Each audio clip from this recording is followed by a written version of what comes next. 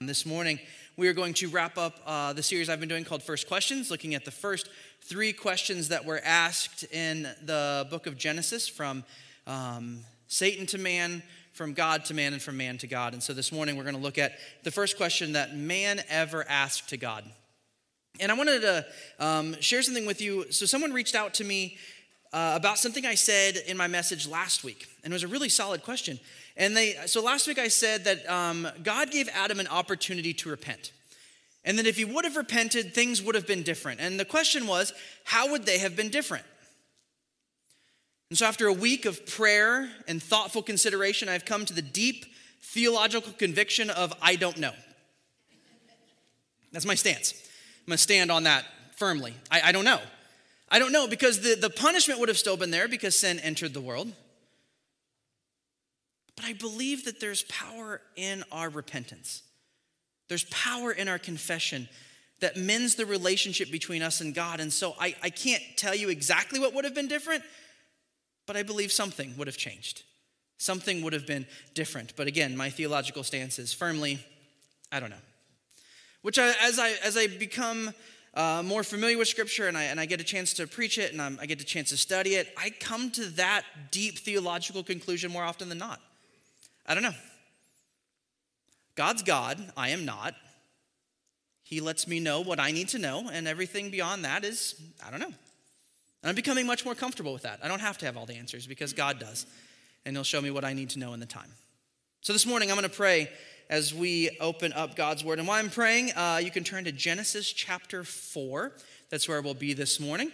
It'll be up on the screens as well if you do not have your Bible with you this morning. But please join me in prayer as you are turning there. Father God, thank you so much for the amazing time of worship, to be connected to you, to be reminded of how great you are. How that it all revolves around you. And I pray that this morning that everything that we say and everything that we do, it revolves around you.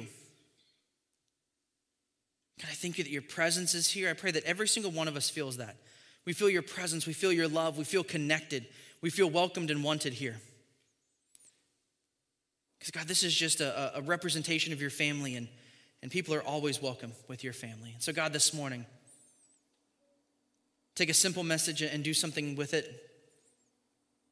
Help us to understand how you would have us to live. And God, this morning, I pray that we're challenged. God, you've been challenging me with this all week, and I pray that I can convey that same challenge to these people. And God, give us ears to hear. Give us hearts that are ready to be molded and feet that are ready to be moved into action.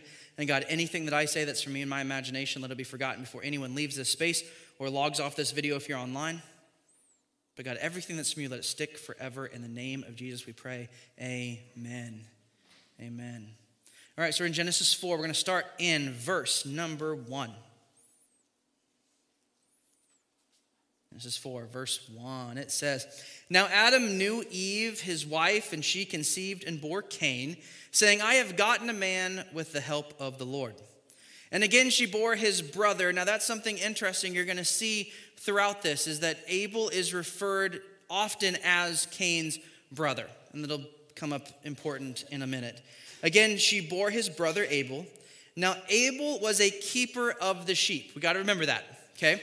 We have to remember that Abel was the keeper of the sheep, and Cain a worker of the ground. In the course of time, Cain brought to the Lord an offering of the fruit of the ground.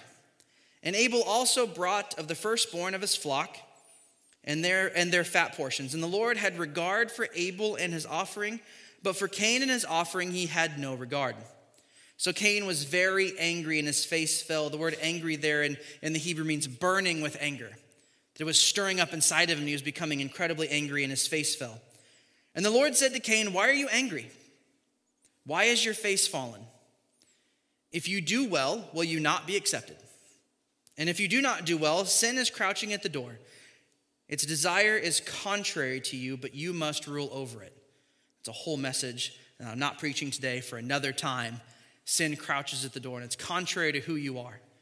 It's contrary to the way God wants you to live. It's contrary to the way that's going to be most helpful to you. And we have to rule over our sin. But again, I'm not speaking on that today. Cain spoke to Abel, his brother, And when they were in the field, Cain rose up again and killed his brother Abel. Rose up against his brother Abel and killed him. If I could read it, would help. Then the Lord said to Cain, "Where is Abel your brother?" He said, "I do not know." And here's the question: "Am I my brother's keeper?" It's a question for the day. And in fact, it's kind of been the question that's been asked throughout history. What is my responsibility when it comes to my brother? What is my role? What steps do I have to take? But we also have to look at the question that God asked to Cain: "Where is your brother?" And we talked last week that God doesn't ask questions for his own sake. He's not needing the answer. He knows the answer. He already knows what's happened. Here again, he's giving Cain the ability to repent. That's what this question is. Where is your brother? It's a chance for Cain to be able to say to God, "This is what happened. This is why. I'm sorry. I repent." But Cain is Adam's son. When given that opportunity with God, with Adam given that opportunity, he said, "The woman that you gave me," he blamed both the woman and God. Cain, not so much, but he says, "Am I my brother's keeper?" Now, this is Cain being a little bit of a smart aleck, okay? Because Abel was the keeper of the sheep. Am I my keeper's keeper? He's the one that does the keeping. I don't do the keeping. I do the fielding, okay? I do the thing in the field. He does the keeping. Am I my brother's keeper? Why do you ask? He was fairly flippant. And God was not a huge fan of that response. But this is the question that we've been asking, and what my goal is today. I'd like to give you the outline of what we're going to do today. We're going to look at an Old Testament command of this, and then how it changes just a little bit. Then we're going to look at the New Testament, and we're going to see what Jesus has to say about it, and how he builds on this idea. And then at the end, I'm going to warn you, I'm going to offend you. I love you. You love me. It's what we do, okay? But I wanted to warn you, I'm going to offend you. That's actually my plan. That's actually my goal. Because the command that Jesus has for us should offend us. Because it's ridiculous. It's insane. It doesn't make any sense. It's radical. But it's the command nonetheless. So the first verse we're going to look at is in the Old Testament, in the book of Leviticus. So if you turn there for me, Genesis, then Exodus, Leviticus, third book of the Bible, the law. It's the command to Moses as to how the people of Israel can be holy before their God. And in Leviticus 19, that's where we're going to be. Looking at two verses, verses 17 and 18.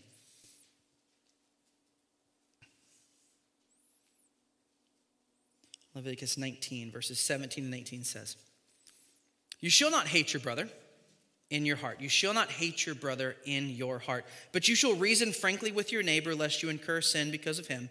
You shall not take vengeance or bear a grudge against the sons of your own people. But you shall love your neighbor as yourself. I am the Lord." You find that phrase, "I am the Lord," a lot in Leviticus. He gives a command and then ends it with "I am the Lord," which is his way of saying you should do it. This is not a recommendation. This isn't a suggestion. You're going to do this because I am the Lord. I've tried that in my house. It doesn't work so well because I'm not the Lord. He is all-powerful, all-knowing, creator of all things. And when he says, "I am the Lord," we should begin to go, maybe I should do what the creator of the universe says. "That you shall not take vengeance, you shall not bear a grudge against the sons of your own people, but you shall love your neighbors yourself." In Jewish culture, brother would have been, another word for brother would have been kinsman, and from the same tribe. The nation of Israel was split into 12 tribes. $1 for anyone after church, you can come up and tell me those 12 tribes. Split into 12 tribes. Some of you were like, "I got this. I got that $1. I'm going to beat somebody up there." Don't run me over. I'm soft and gentle. And they were split into 12 tribes, and brother would have been someone that was in the same tribe. Because there was feuds between the tribes, as all brothers and sisters have feuds. There was tension between the tribes, and so God here in Leviticus to Moses said, we need to go one step beyond that. We need to go one step beyond just your brother, just your kinsman. Now we need neighbors. But that was still just Jewish population. This command here was insider focused, that you need to love your neighbor as yourself. They were a specific people at a specific time in a specific place, and their neighbors would have been Jewish. This is God telling God's people to love God's people. And it's still the same command today. That part hasn't changed. That part hasn't changed at all, but we're going to look at the book of Mark. We're going to look at the book of Mark here. So if you want to turn there, Mark chapter 12. Because Jesus, when asked, tells us the same thing in the New Covenant, in the New Testament. Speaking to an audience that is both Jew and Gentile and probably Roman and fairly diverse, he tells them essentially the same thing. Mark 12, starting in verse 28.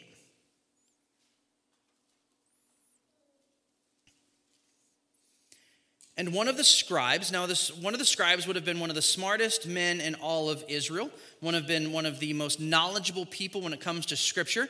A pastor is one of the better ways to understand it. So one of the pastors of Israel came up and heard them disputing with one another, and seeing that he answered them well, asked him, "Which commandment is the most important of all?" There's 600 and some commandments. Which one should I really, really focus on? Jesus answered, "The most important is, hear, O Israel, the Lord our God, the Lord is one." He's starting with the Shema from Deuteronomy. And it says, "And you shall love the Lord your God with all of your heart, with all your soul, with all your strength, with all your mind, and with all your strength." The second in this. Now it's not second in importance, it's just second in order. It's not like this is one and this is two. That's the first part, comma, here's the second part. Okay? Second in order, not in importance. "You shall love your neighbor as yourself. There is no other commandment greater than these." There's no other commandment greater than these. Now the scribe, and many of those hearing it, would have still had the same understanding.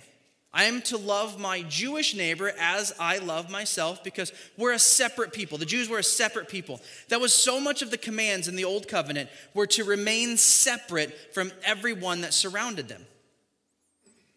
From the Canaanites and the Amalekites and all the other ites that you find in all of the Old Testament. The Jews were supposed to stay away from them. They were supposed to separate themselves. Their food was different. Their clothes were different. Their practices were different. Everything was different than the world, and they were supposed to essentially not engage the world, just engage their own people. And so hearing this, the scribe and many of the other Jewish listeners, Jewish hearers, would have said, "Oh, of course, that makes total sense. And in fact, I do that pretty well."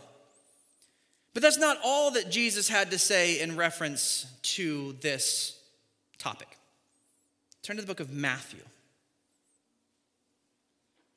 If you're in Mark, you need to go backwards in your Bible towards the front to Matthew chapter 5. Sermon on the Mount. One of the most powerful messages that's ever been preached. And it's one that is really, really difficult for us, for them, for everyone, because Jesus commands us to do some things that are really, really difficult. Matthew 5, starting in verse 38.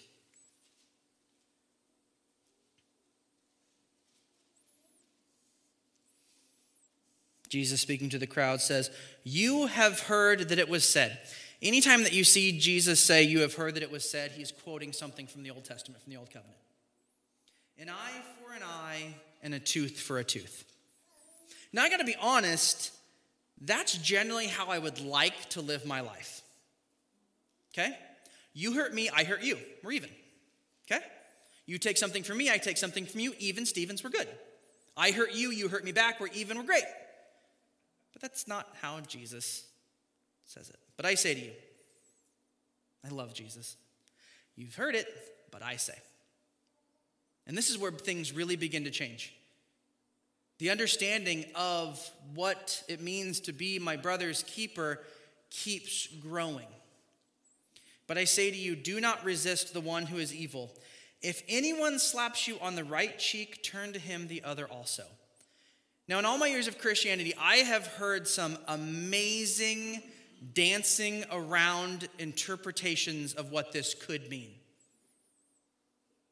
There's all sorts of different theories and theologies of what it means for someone to slap you on the cheek. It means if someone comes up, takes the palm of their hand, and slaps it, strikes you on the cheek, that's what it means. The words are not difficult to interpret in the Greek. We just don't like what it says. We don't like the implications. All of my guys in here are like, someone hits me on one side of my face, I'm supposed to turn the other cheek. Well, that other cheek is followed by the hand that is coming for the eye for an eye and a tooth for a tooth. You know what I'm talking about? Like, you hit me here, I'm going to come back and it's going to, Jesus says, no. If they hit you here, give them this one. But the hearers, the listeners would have been like, okay, but that's my Jewish brothers, okay? My Jewish brothers, I've never been slapped by any of my Jewish brothers, so I don't think this is a big deal. This isn't like a daily occurrence where I'm walking down the road and one of my Jewish brothers slaps me on my left cheek and I have to turn around and be like, you want this one too? That doesn't happen very often, so I think I'm okay. He continues, and if anyone would sue you and take your tunic, let him have your cloak as well. Whoa. Okay, this actually has occurred in different settings in Jewish tradition and different times in Jewish culture. The Jewish people could sue each other, and they'd go before the priest, and they would decide who was right and who was wrong, and you had to pay penance, and you had to do different things to make up for what happened. And you can see these in the Old Testament, in the book of Leviticus. If something happened and you caused the death of an ox, you had to do X, Y, and Z to make up for the death of the ox of the person who owned the ox. And that's what this is talking about. And it's saying that if you did those, what I want you to do is do that and more. I want you to do that and more. I want you to do the minimum that I've commanded you to do, but actually what I want you to do is do the commandment plus one. But again, the hearer would have said, okay, this is still Jewish context. I'm not sued by Romans. I'm not sued by Samaritans. I'm only sued by Jewish people. So, okay, we're just talking about Jewish people. That's fine. If anyone forces you to go 1 mile, go with him 2. Now the Jewish hearer begins to go, wait just a minute. Because the context of this is in Roman culture. A Roman soldier could go up to anyone in the Roman world and command them to carry their armor and their supplies for 1 mile. Could do it to anyone. And so this is the first time here that Jesus is giving a command that it extends beyond the Jewish world. That extends beyond the church world, extends beyond the church family, extends beyond the people of God. That if someone who does not believe asks you to go 1 mile with them, Jesus says, that's not enough. I want you to do it 2. The bare minimum's not enough. You need to do above and beyond. Give to the one who begs from you and do not refuse the one who would borrow from you. Again, now the Jewish man takes a deep breath. Okay, good. Now we're talking about the Jewish people again. We got away from the world and now we're back to Jewish culture. If a Jewish brother is begging from me or needs to borrow from me, great, no problem, easy peasy, no, I'm good. We're back to Jewish culture, back to my understanding. I can breathe a little easier. And then Jesus says, you have heard that it was said, oh, here we go again. You're taking what I thought I knew and you're challenging it. You shall love your neighbor and hate your enemy. Sounds right. Okay, sounds fair. I'm to love my neighbor, love those who are close to me, but those who are my enemy, it's okay for me to hate. It's okay for me to hate people who don't think, act, or believe like I do. It's fine. They're my enemy. And Jesus says, but I say to you, love your enemies and pray for those who persecute you. Time out. If you're a basketball fan, we need a full timeout. Okay, not 30 seconds. We're taking a full timeout here. Full stop. What did you just say? No. Jesus, here's the deal. We are God's people. They are not. I'm totally fine with you telling me that I have to love my brother even when he's difficult. I get that. We're family. But them? No. No. But why? Why do I want you to do that? Why does Jesus want us to do that? So that you may be sons of your Father who is in heaven. That's a sticky point. That's one, again, that's hard to dance around that interpretation. It's hard to dance around and do biblical jujitsu and try and figure out how I can get out of this. How I can get out of loving my enemy and praying for those who persecute me. Well, it's got to mean, no, it doesn't mean anything else. And at the end, I'm going to put it in our context. But you do that so that you may be sons of your Father who is in heaven, who loves you in spite of yourself, who loves me in spite of all the things I've done throughout my entire life, all the times that I have not acted or believed or thought or did the way that he would have me to do, and yet he still loves me. He still comes to me. He still accepts me. We are to do the same to the world.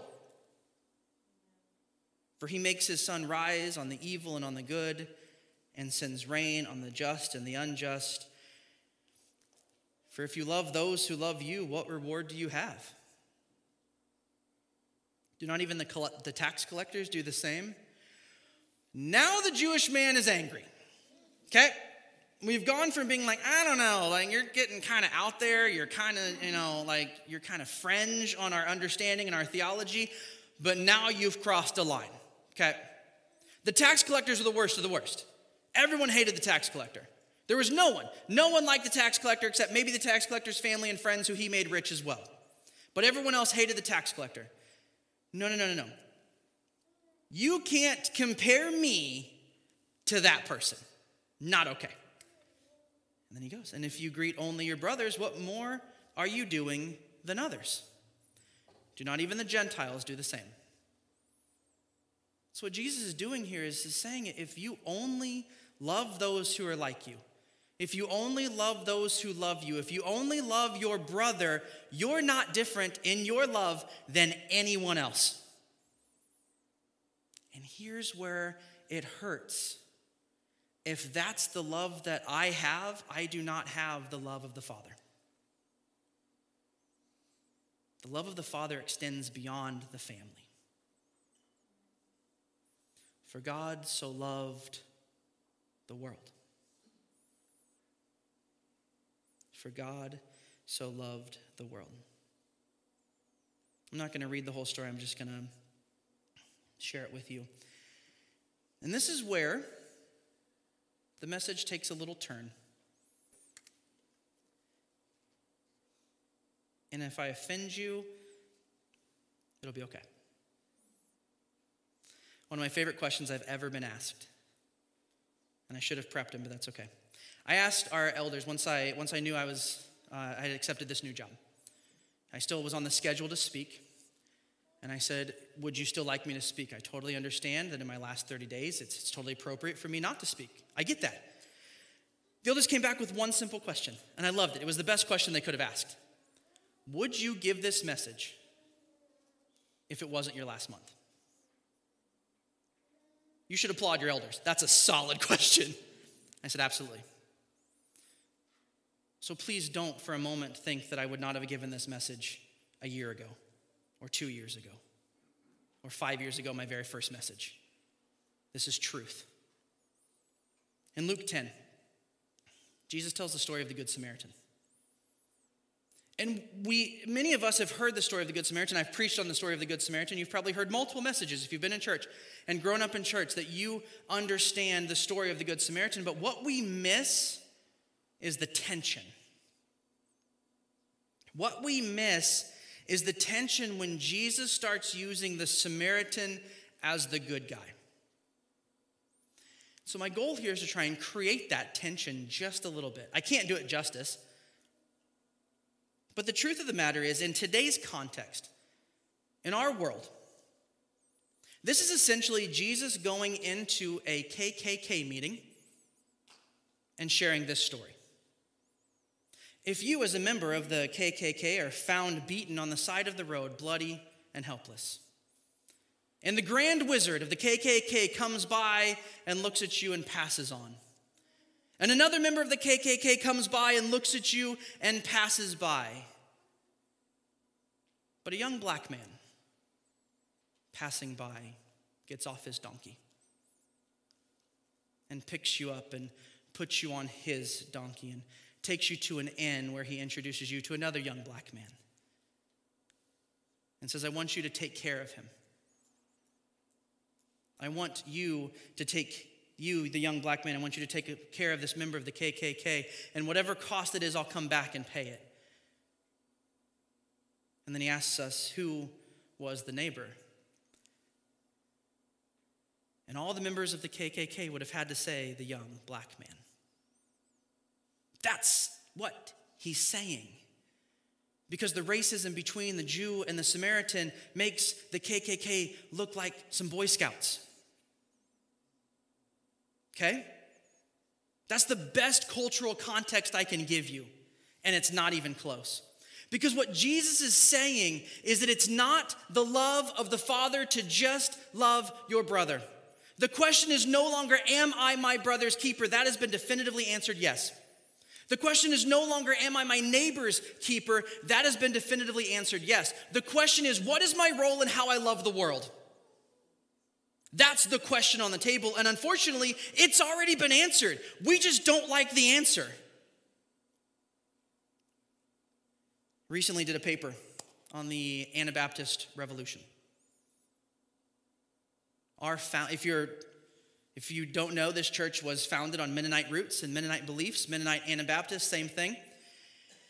This is an etching of a man named Dirk Willems. Dirk Willems was not a leader of the Anabaptist movement. He was just someone who agreed with them. The Anabaptists truly believed that when Jesus said, love your enemies, that he meant it. It was not a suggestion. It was a lifestyle. It was a drastic and radical change of lifestyle that had certain consequences. The Anabaptist Reformation came after the Reformation of Martin Luther. When Martin Luther put the 95 Thesis on the door in Wittenberg, Germany, the Catholic Church persecuted the reformers. Well, the Anabaptists thought that the Reformation hadn't quite gone far enough, and so they took it another step of peace and love for all mankind. Everyone, believer, unbeliever, sinner and saint alike. And the Anabaptists were persecuted by both now the Reformers and the Catholic Church. Everyone hated the Mennonites. And in this etching, Dirk Willems had been arrested and was being held in a castle which had been converted to a prison. And he tied, true story, he tied bed sheets together and escaped through the window. And it was bitter cold and it was winter, and he had been starved of rations and had lost lots of weight. And so he was able to make it across the moat that surrounded the castle. It was frozen over. He was able to make it over the moat because he was very, very light. The guard behind him in full armor was not so lucky. And he falls through the ice. Me, I'm now celebrating. I'm free. I'm home free. It's not what Dirk Willems did. He heard the screams of the dying man whose job was to hold him in prison until he was put to death. He turned around, risked his life again on the ice to crawl out and to help his captor out of the ice, only to be rearrested and burned at the stake the very next day. Our love doesn't always mean it's going to work out well. But here's where I'm going to offend you. Who's the person in your eyes? Who's the enemy in your eyes?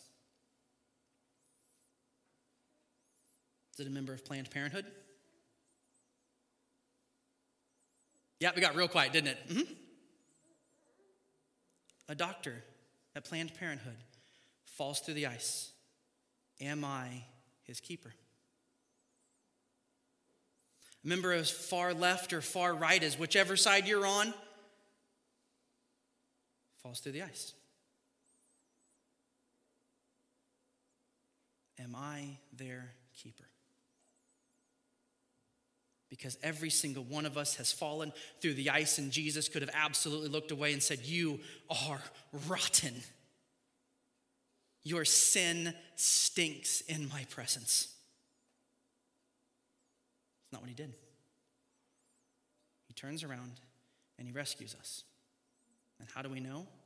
Because in John 13,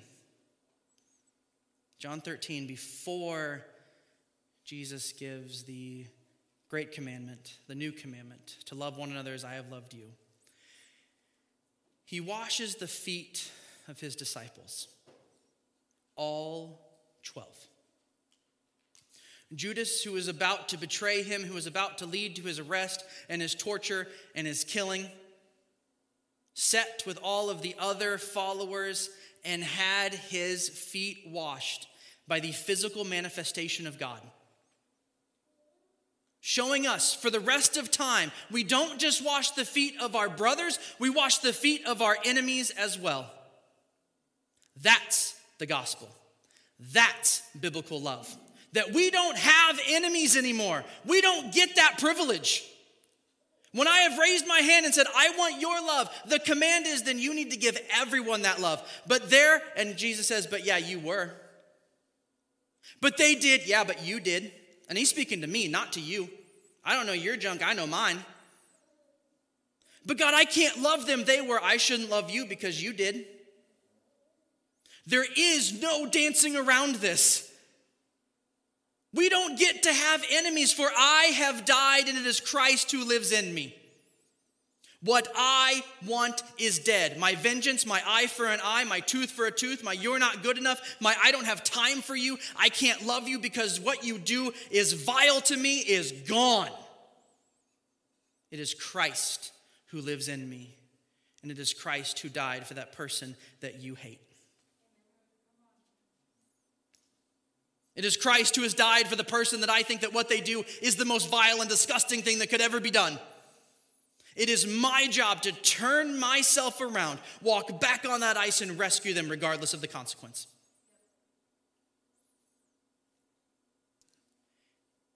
In the last year, I filled the role of senior pastor, and one thing I've asked was that we do a day of prayer and fasting, and it was awesome, and you did it. I'm going to ask one other thing.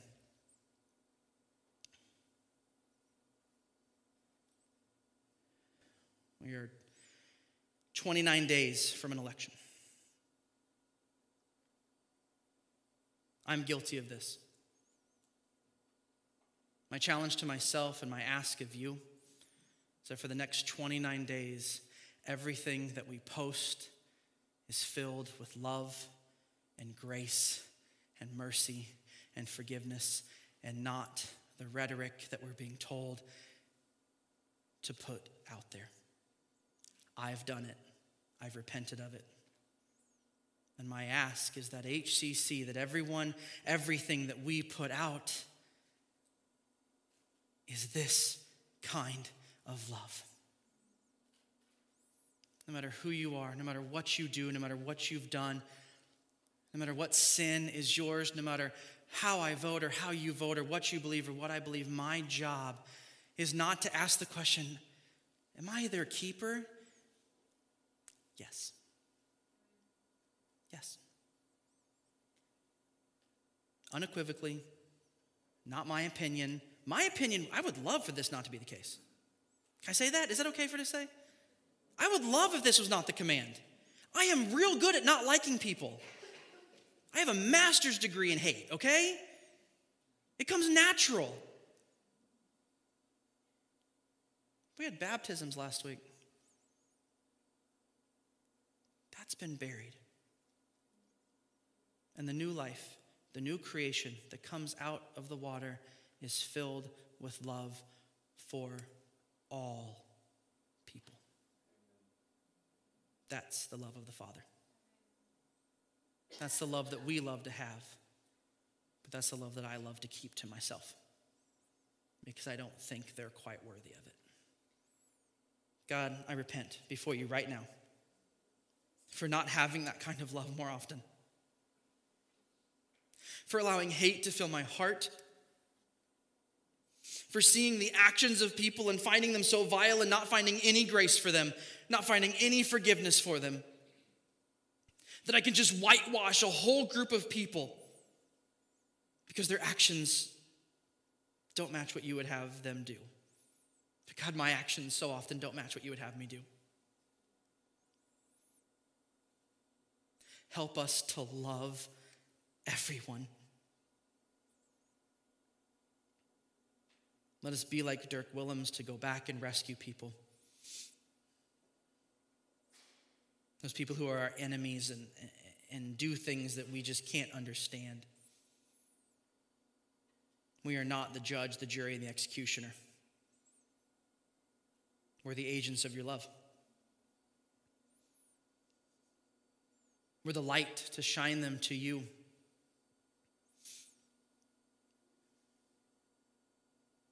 God, help us to have grace.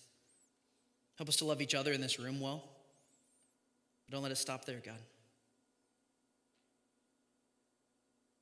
Help us to love everyone, because you do.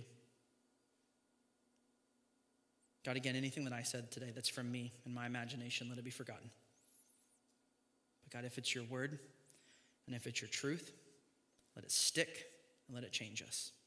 In the name of Jesus we pray. Amen.